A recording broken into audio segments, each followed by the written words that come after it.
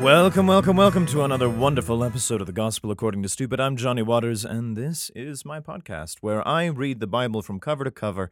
And these last several episodes, at least for this particular chapter, have been wrought with emails from a Jehovah's Witness person, which is nice because I'm having a very nice discussion, and I'm really finding out where I sit on this whole thing. It only took a couple of years to get there, but hey. Thank you all for listening. I really appreciate it. If you want to send off emails and questions and thoughts and concerns and things like that, please feel free to send them off to accordingtostupid@gmail.com, as well as you can find me on the Twitter sphere at accordtostupid, and you can find that in the description for this podcast. Now, we finally got back to this person, and they got back to me because last time I read their email, and I kind of just left it wide open for anybody to kind of answer, and just being like, all right, I'll answer it eventually, and we'll see where that gets us. And that was pretty cool. Just to kind of check and see and do all that. So they finally responded back, but I'm going to read my response to their original email that they sent like on Monday or whatever. And then I have their response, and I have my response again that I did this morning. So we have quite a bit of an email bit in this beginning. If you don't give a fuck, I don't know, jump ahead 10 minutes, and maybe I'll be through with that and whatever. Anyway, what I'll do, I'll reread their original email that they sent, and then I'll start going through my stuff, and then so on. Yeah, that's how that'll go. Just so everybody can be on the same damn page every episode, hopefully. So they go, we've been having our regular public Sunday discourses on Zoom while the virus is still around. The speaker was from this particular place. I'd like to share some good points he brought out. Talking with his disciples, Jesus alerted them they would have problems, but just as Jesus conquered the world, they could also. John 16:31-33. By this we believe that you came from God, his disciples addressing Jesus. Jesus answered them, do you believe now? Look, the hour is coming. Indeed, it is come, when each of you will be scattered to his own house, and you will leave me alone. But I am not alone, because the Father is with me. I have said these things to you so that by means of me you may have peace. In the world you will have in the world you will have tribulation, but take courage. I have conquered the world. While on earth, Jesus left a model for us both by his ransom of humans and by our seeing how he conducted himself while on earth. As Jesus trained his disciples, they did just so. He told them they would be hated. Matthew 22:37-40, you must love Jehovah your God with your whole heart, and with your whole soul, and with your whole mind. This is the greatest and first commandment. The second, like it, is this: you must love your neighbor as yourself. On these two commandments the whole law hangs, and made God's name known. John 17:3, this means everlasting life. They're coming to know you, the only true God, and the one whom you sent, Jesus Christ. And John 17:26, I have made your name known to them. I have made your name known to them. Hold on, I have made your name known to them, and will make it known, so that the love and with which you loved may be in them, and I in union with them. This is how Jesus' disciples conquered the world, and how we can too. Notice how Paul felt. Romans 8:37-39. On the contrary, in all these things we are coming off completely victorious through the one who loved us. For I am convinced that neither death, nor life, nor angels, nor governments, nor things to come, nor powers, nor height, nor depth, nor any other creation will be able to separate us from God's love that is in Christ Jesus our Lord. So Paul believed that no one will be able to separate us from God through our love and faith in Jehovah. Next email will help us see how we can be victorious over the ruler of this world, Satan. So that was the first email. That was the thing that was sent on Monday. And we'd had a bit of a lull in all of this. So I responded, hey, glad to hear from you again. This first quote is pretty good. It is very timely, I think, what with COVID and people being in their own homes. A sense of reassurance I can get behind. The end of it may be a bit of a question, though, because you say that Satan is running the world, but Jesus here says he's conquered it. Has he conquered it in his time here, or is it a future thing? The quote seems to imply that his being on earth is enough to conquer the place, which, good for him, but I suppose after the crucifix, Satan went back to running the place? A small 33-year intermission on Satan's rule, right? Ransom of humans. Can you explain that further? The loving Jehovah/God with your whole heart, soul, and mind sounds to me to be a tall order. Let me quote another piece of literature. King Lear, Cordelia, Act 1, Scene 1. Unhappy that I am, I cannot heave my heart into my mouth. I love your majesty, according to my bond, no more, no less. Good my lord, you have begot me, bred me, loved me. I return those duties back as are right fit, obey you, love you, and most honor you. Why have my sisters husbands if they say they love you all? Haply, when I shall wed, that lord whose hand must take my plight shall carry half my love with him, half my care and duty. Shall I? Sure I never— Hold on. Sure I shall never marry like my sisters, to love my father all. Are you familiar with this passage? It's quite a good play. I don't mean to spoil it, but it ends very sadly.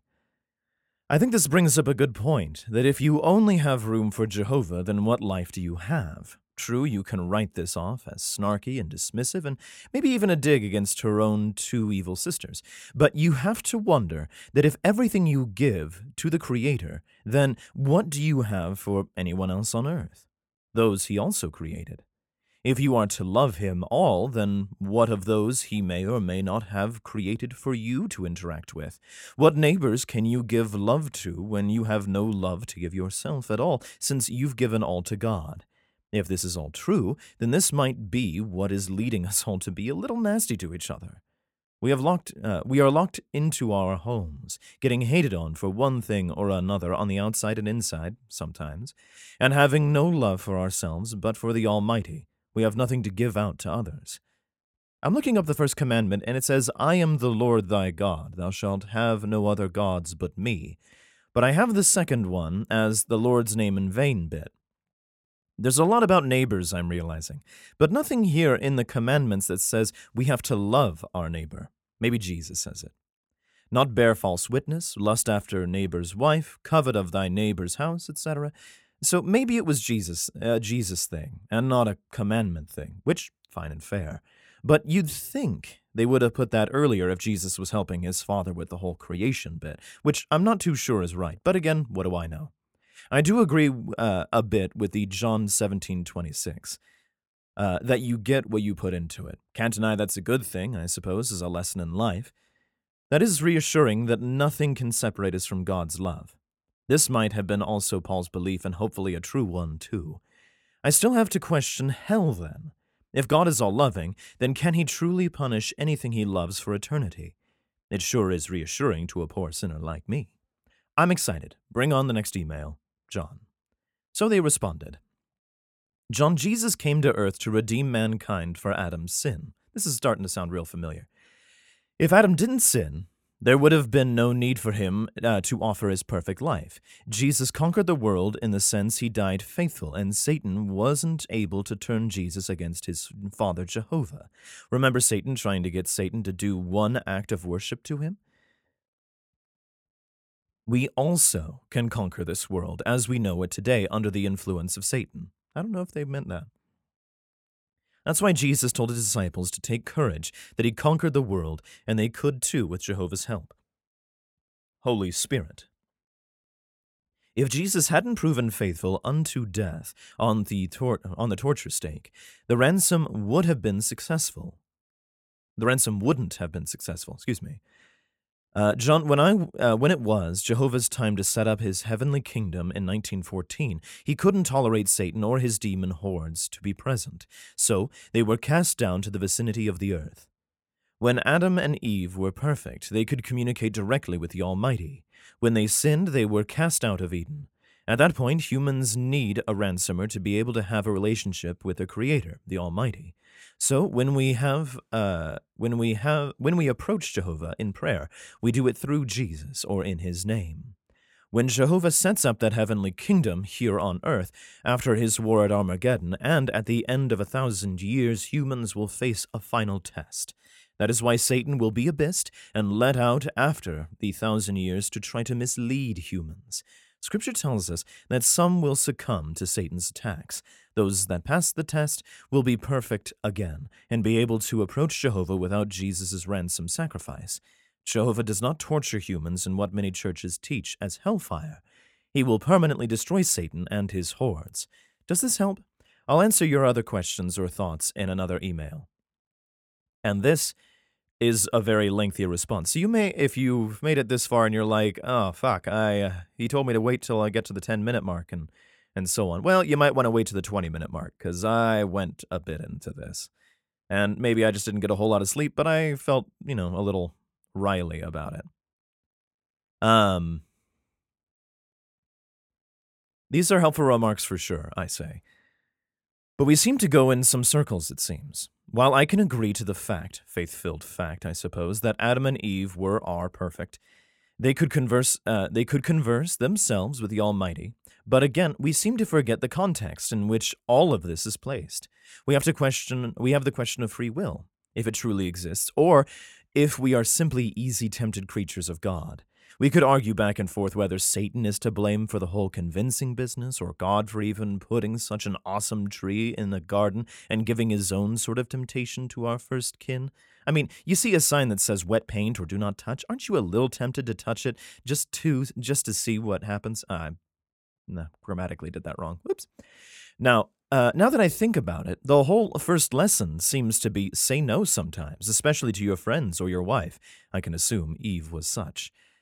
I heard some rumor or thought that Eve was tempted not necessarily with the fruit of the tree, but that was a metaphor for sex. While I can get behind the theory, and I'm sure Adam would too, it does lend itself to an inciting incident that may have been a bit more than just taking a stroll to the forbidden fruit aisle. I think Jesus had a leg up on this whole worshiping Satan bit. If your dad was the creator, and in your previous emails you said he basically stood at the side and watched his father work, not unlike a young man watching his dad work under the hood of a car. Gotta commend the devil for being ballsy enough to see if Jesus would turn against his father. But the offer was there through the trials and tribulations. Do you know when Satan gave that offer? Was Jesus a teenager? Having to go through human biology probably had its ups and downs, especially when you can yell to your stepdad that he's not your real dad in a literal sense. Harsh to be sure for poor Joseph. Mary, too, I think, got a surprising end of that particular stick, too. So, this gets me to the point I wanted to make, and I don't make that point, I make it a little later. If Jesus says he conquered the world, and they would too with Jehovah's help, right? Seems a little selfish in some ways. I understand it's a come with me if you want to live sort of deal, and that it should be taken that way. But I can also see it as Jesus knew he'd be fine, and that if these other folks would follow, they would drink from the Kool-Aid too. As I recall, several of them didn't meet their end. Well shortly thereafter. The price of being a martyr, I suppose. So here's the thing. Does Satan run the joint, or does Jesus? Or is join Jesus and then we will conquer? Adding a bit more to the cost of faith that you're asked to purchase from the beginning, and that you can believe, but you gotta follow further on down the line. I guess it keeps people on the hook, right? If Jesus came and saved everyone and conquered the world, then really, what should we truly fear? Especially if the matter was solved 2,000 some years ago. And again, Jesus had to prove faithful to his own Father? Why all these tests? Why these especially tough tests that still result in the death of your own son? I doubt any father could pull that trigger, or should for that matter.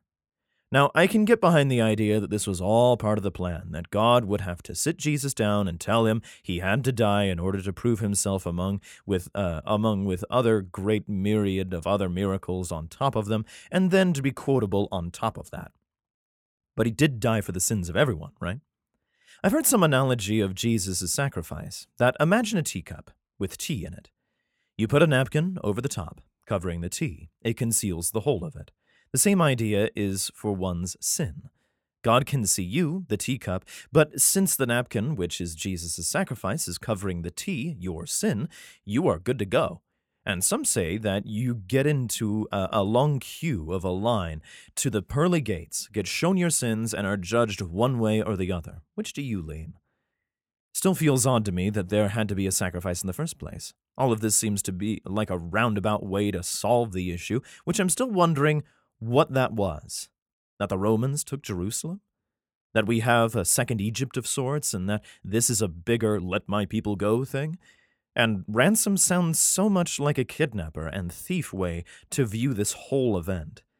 One perfect being for all of earth. Is that a fair trade? Would it not be better to leave him here? Have God work his magic and lightning bolt anybody who got in Jesus' way? Wouldn't be loving, sure, but would keep the question of faith out of the equation. For that matter, why not have a supremely provable God? The book is one thing, but these days, we have to take it all on faith. To further this, why wait a little under 1900 years to step up your game just when the First World War was happening? He can tolerate a lot in that amount of time, a plague or two for sure, and yet a wider spread war than ever before, and he opens his blind eyes? Seems suspect to me that it was just an event and not God's war,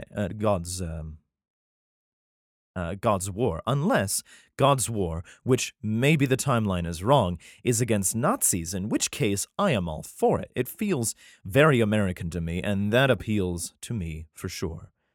But why do you think God took his sweet time? Was he pacified in the Renaissance with all those paintings and statues?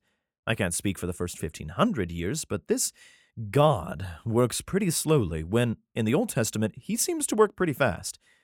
Only at the end of 2 Kings, so I'm making strides. Anyway, a ransomer. Before there were prophets and such, too, that could speak to God or just heard the will of God. Solomon, I think, talked to God directly, as well as some of the other kings. David comes to mind, I think. Some faiths believe you can just go to a priest, and he's the medium. I can understand why, on some level. Much like theater, we have to fill seats, and church is no different. Get them coming back and put on a good show, and this story is apparently the greatest story ever told. Still skeptical myself, but I haven't gotten to Jesus or even Jonah yet, so I'm not entirely fully informed. As far as I can see, I'm still in Act 1 of a very long story. So I guess the question is this: can anyone be a ransomer? And does he or she take a toll? Sounds like they do with that terminology. You want your prayer to get to heaven? How much is it worth to you? If not anyone, then was it just Jesus? And if that's the case, then why pray at all when we need a ransomer to be the middleman/person? If it's falling on deaf ears because God won't send down his second son or another ransomer, it doesn't make much sense to pray, does it? But maybe some of the more pure of heart ones get through, or the more badass ones like Conan to Crom. But even he said he had no time for it and made his own stand and won. But you say it's through Jesus. And in his place, in the heavenly kingdom, he gets all of the prayers that he forwards to God. Another price for faith that Jesus is even listening. One can hope he is, and I guess that's the point of prayer, right? Calling on a higher power to hopefully fix things or help them along. I've certainly done it at times, and I don't know if it got through to the Son.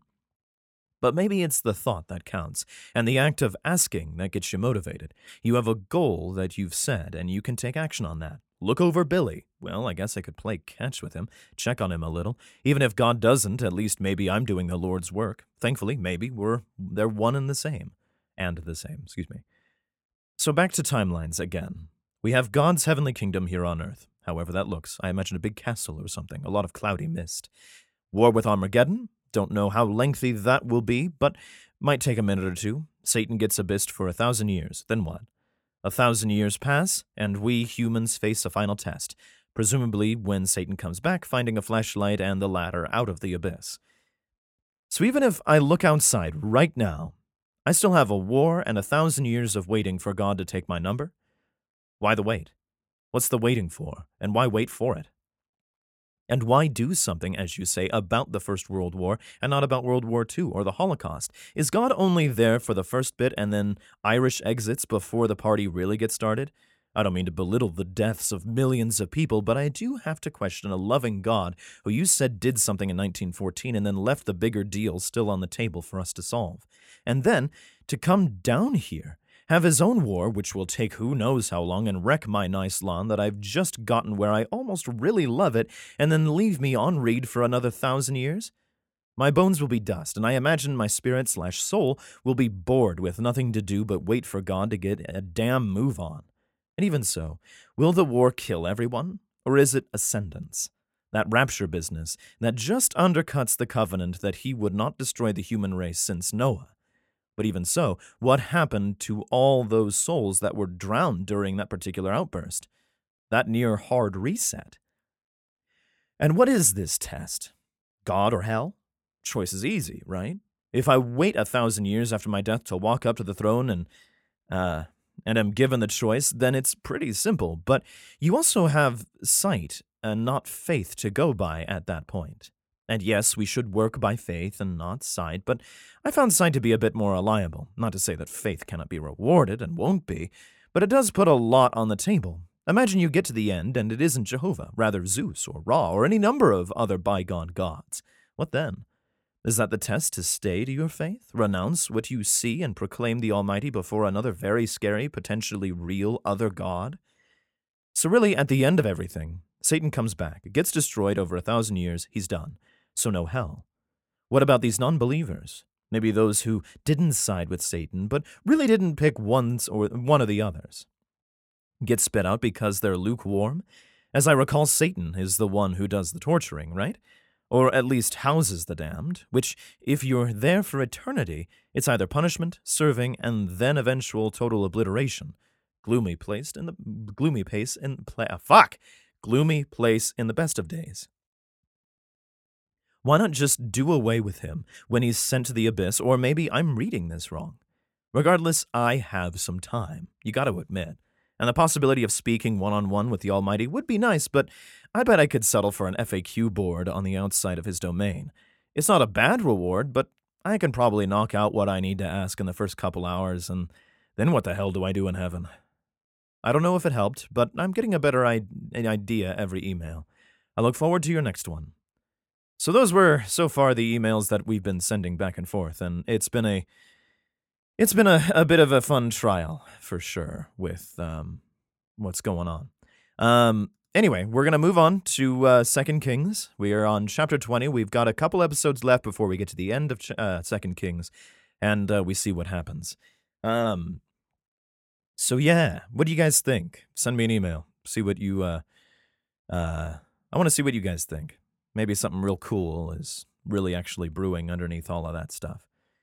So last time, we have a lot of kings coming and going.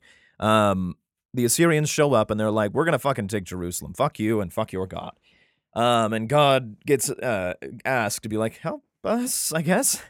And an angel comes down and fucking kills everybody over there. And it works out. It's a bummer that it takes that long, but you know, what are you gonna do? Seriously. It's kind of a bummer that way, but that's how it goes. So mostly we're just dealing with you know, the succession of kings and things like that still. And hopefully it doesn't all just culminate in Chronicles, but we'll fucking see. Chapter 20. Everybody turn to KingJamesBibleOnline.org and we'll get this reading. Chapter 20. In those days was Hezekiah sick unto death. Bummer. And the prophet Isaiah, the son of Amoz, came to him and said to him, Thus saith the Lord, Set thine house in order, for thou shalt die and not live. What? And he turned his face to the wall, and prayed unto the Lord, saying, I beseech thee, O Lord, remember now how I have walked before thee in truth, and with a perfect heart, and have done that which is good in thy sight. And Hezekiah wept sore. We hope he's doing the Lord's work, because it seems like everybody before him was like, you're kind of not doing it. And it came to pass, afore Isaiah was gone out into the middle court, and the word of the Lord came to him, saying, Turn again, and tell Hezekiah, the captain of my people, Thus saith the Lord, the God of David thy father, I have heard thy prayer, I have seen thy tears. Behold, I will heal thee. On the third day thou shalt go up unto the house of the Lord. And I will add unto thy days 15 years, and I will deliver thee and this city out of the hand of the king of Assyria, and I will defend this city for mine own sake, and for my servant David's sake. Well, I imagine David's been like, hey, fucking do something. This is not what we bargained with, buddy. So he's like, all right, you help me out. We're gonna have this cyclical thing of you are gonna go up to this place in 3 days, and you're gonna live for another 15 years. It's gonna be great. And Isaiah said, take a lump of figs, and they took and laid it on the boil, and he recovered. Oh, well, so he had a big ass pimple, I guess. And Hezekiah said to Isaiah, what shall be the sign that the Lord will heal me, and that I shall go up into the house of the Lord the third day? And Isaiah said, this sign shalt thou have to the Lord, that the Lord will do the thing that he hath spoken. Shall the shadow go forward 10 degrees, or go back 10 degrees? I don't, the shadow of the,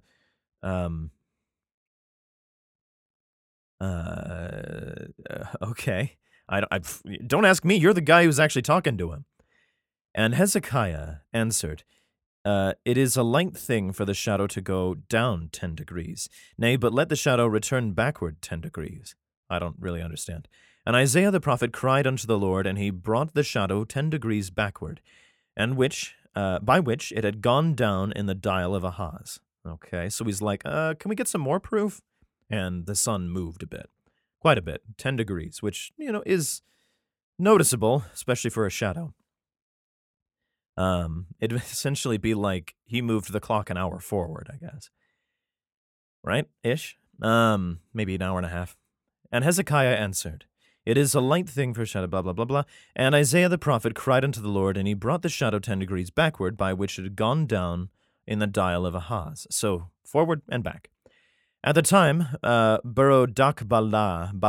the son of Baladan, king of Babylon, oh my God, all the bees, sent letters and a present unto Hezekiah, for he had heard that Hezekiah had been sick. Hey, thanks, buddy. And Hezekiah hearkened unto them, and shewed them all the house of his precious things, the silver and the gold and the spices and his precious ointment, and all the house of his armor, and all that was found in his treasures. And there was nothing in his house, nor in all his dominion, that Hezekiah shewed them not. Then came Isaiah the prophet unto King Hezekiah, and said unto him, what said these men? And from whence came they unto thee? And Hezekiah said, they are come from a country, even from Babylon. And he said, what have they seen in thine house? And Hezekiah answered, all the things that are in mine house they have seen. There is nothing among my treasures that I have not shewed them. And Isaiah said unto Hezekiah, hear the word of the Lord. You didn't show him the fucking pog collection I fucking gave you, you piece of shit, fucking die. And lions show up. I don't know, probably.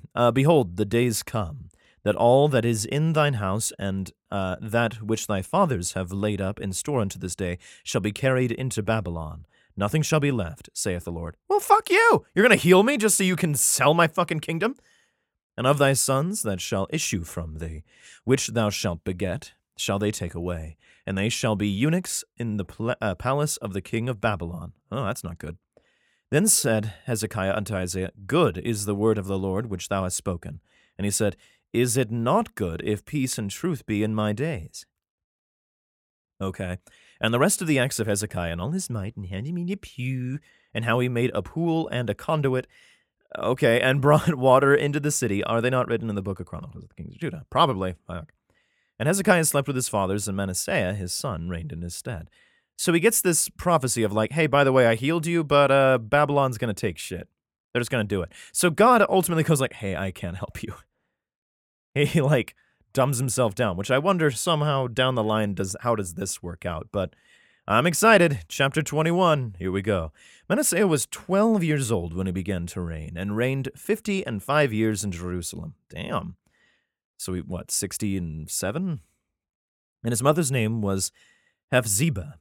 And he did that which was evil in the sight of the Lord, of course, after the abominations of the heathen, whom the Lord cast out before the children of Israel. For he built up again the high places which Hezekiah his father had destroyed, and he reared up altars for Baal, and made a grove, as did Ahab king of Israel, and worshipped all the host of heaven, and served them. So he made a Baal thing, and then he served, but making the Baal thing was probably not a good thing. And he built altars in the house of the Lord, of which the Lord said, In Jerusalem will I put my name. Okay. And he built altars for all the host of heaven in the two courts of the house of the Lord. And he made his son pass through the fire, and observed times, and used enchantments, and dealt with familiar spirits and wizards. He wrought much wickedness in the sight of the Lord to provoke him to anger. Weird that God doesn't punish wizards and shit more often. And he set a graven image of the grove that he had made in the house, of which the Lord said to David and to Solomon his son, In this house and in Jerusalem, which I have chosen out of all tribes of Israel, will I put my name forever. Neither will I make the feet of Israel move any more out of the land which I gave their fathers, only if they will observe and do according to all that I have commanded them, and according to all the law that my servant Moses commanded them. Nice little byline there, being like, I will not do anything so long as you keep fucking serving. But the second you fucking stop serving, especially serving the main guy up there, not the people, the king. Because if all the people are like, hey man, like, I'm still worshiping God over here, God could give a fuck. Apparently, he wants to punish the king and everybody. So he has like a cone-shaped just retribution for people. Which is why I'm probably like, this seems wrong.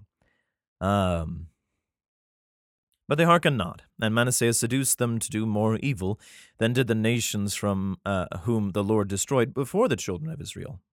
Which sounds funny to me. Before I destroyed you guys, you were doing a bunch of fucking evil shit. You keep fucking coming back, much like the fucking Philistines. And the Lord spake by his servants, the prophets, saying, Because Manasseh, king of Judah, hath done these abominations, and hath done wickedly above all that the Amorites did, which I think they're still around, which were before him, and hath made Judah also to sin with his idols. Therefore, thus saith the Lord God of Israel, Behold, I am bringing such evil upon Jerusalem and Judah, that whosoever heareth of it, both his ears shall tingle. Well, that doesn't sound so bad.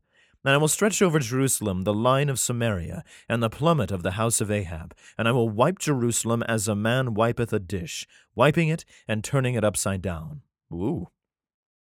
And I will forsake the remnant of mine inheritance, and deliver them into the hand of their enemies, and they shall become a prey and a spoil to all their enemies, because they have done that which was evil in my sight, and have provoked me to anger, since the day their fathers came forth of Egypt, even unto this day. So God's pissed again. Moreover, Manasseh shed innocent blood very much, until he had filled Jerusalem from one end to another, beside his sin, wherewith he made Judah to sin, in which that which was evil in the sight of the Lord. He killed innocent people? He made a thing, but I don't think he killed a bunch of people. Now, the rest of the acts of Manasseh and all that he did and his sins that he sinned, are they not written in the book of Chronicles of the Kings of Judah? I don't fucking know. And Manasseh slept with his fathers and was buried in the garden with his own people, own house, in the garden of Uzzah. And Amon, his son, reigned in his stead. Oh. Amon was 22 years old when he began to reign, and he reigned 2 years in Jerusalem. Ooh. And his mother's name was Meshullemeth, the daughter of Haruz of Jotbah. And he did that which was evil in the sight of the Lord, as his father Manasseh did. So he's following father like son. And he walked in the way that his father walked in, and served the idols that his father served, and worshipped them. And he forsook the Lord God of his fathers, and walked not in the way of the Lord. And the servants of Ammon conspired against him, and slew the king in his own house. So you see, some people are, apparently okay. But they might have been doing it for bad reasons. I don't know. But it seems like if we're killing the guy who's gonna fuck us, we're doing an okay job. And the people of the land slew all them, that had conspired against King Ammon. So we only have a couple of good people, apparently, as far as we can tell. And the people of the land of Josiah, the son, king in his stead. And the land made Josiah, his son, king in his stead. Neato. Now, the rest of the acts of Ammon, it's written in your book of Chronicles, in your king of Judah. And he buried in his sepulchre the garden of Uzzah, and Josiah his son reigned in his stead. Yippee. Well, that's our episode. So we have pretty much the same sort of shit of just more God getting angry, more God promising to kill more people, and it's probably not going to end terribly well because these threats are not, not working out terribly well. And also, God is once again very slow at making his promises of like your sons shall be eunuchs in fucking Babylon. Um, like uh, why why wait? Why are we waiting for these things? If we have like, just what does this serve anybody to wait? And maybe that's the point. Do good now or do your thing now, as opposed to waiting for the right moment and stuff. Because God clearly won't is waiting for His own time, and it's probably not your generation, and it's probably going to be people who are running places. Because it seems here, in the Old Testament at least, God is only really concerned with the people that are running the damn place and punishing everybody under that particular flag, which makes things a little easy when you're just like, oh, he's fucking up the whole town? Fuck everybody. So it's really unfair. But it might be the sight that God takes us all in, I guess. But if that's the case, then he doesn't judge us individually, and I can't really go for that. Unless, hopefully the person in front of the line, first in line is a real good guy, and just everybody in that straight line is, hey, all of you, well done. Hey, come on in. But then you get into another line and be like, are you a good guy? Is the front of the line guy real good? Otherwise I'm going to hop over, like in a fucking grocery store. See how fast the cashier work stuff, So there's that. Anyway, thank you all for listening. I'll probably have another episode for you on Monday or earlier next week. Thank you for listening. Please send me an email or rate this thing. And you've been gospel to by the stupid.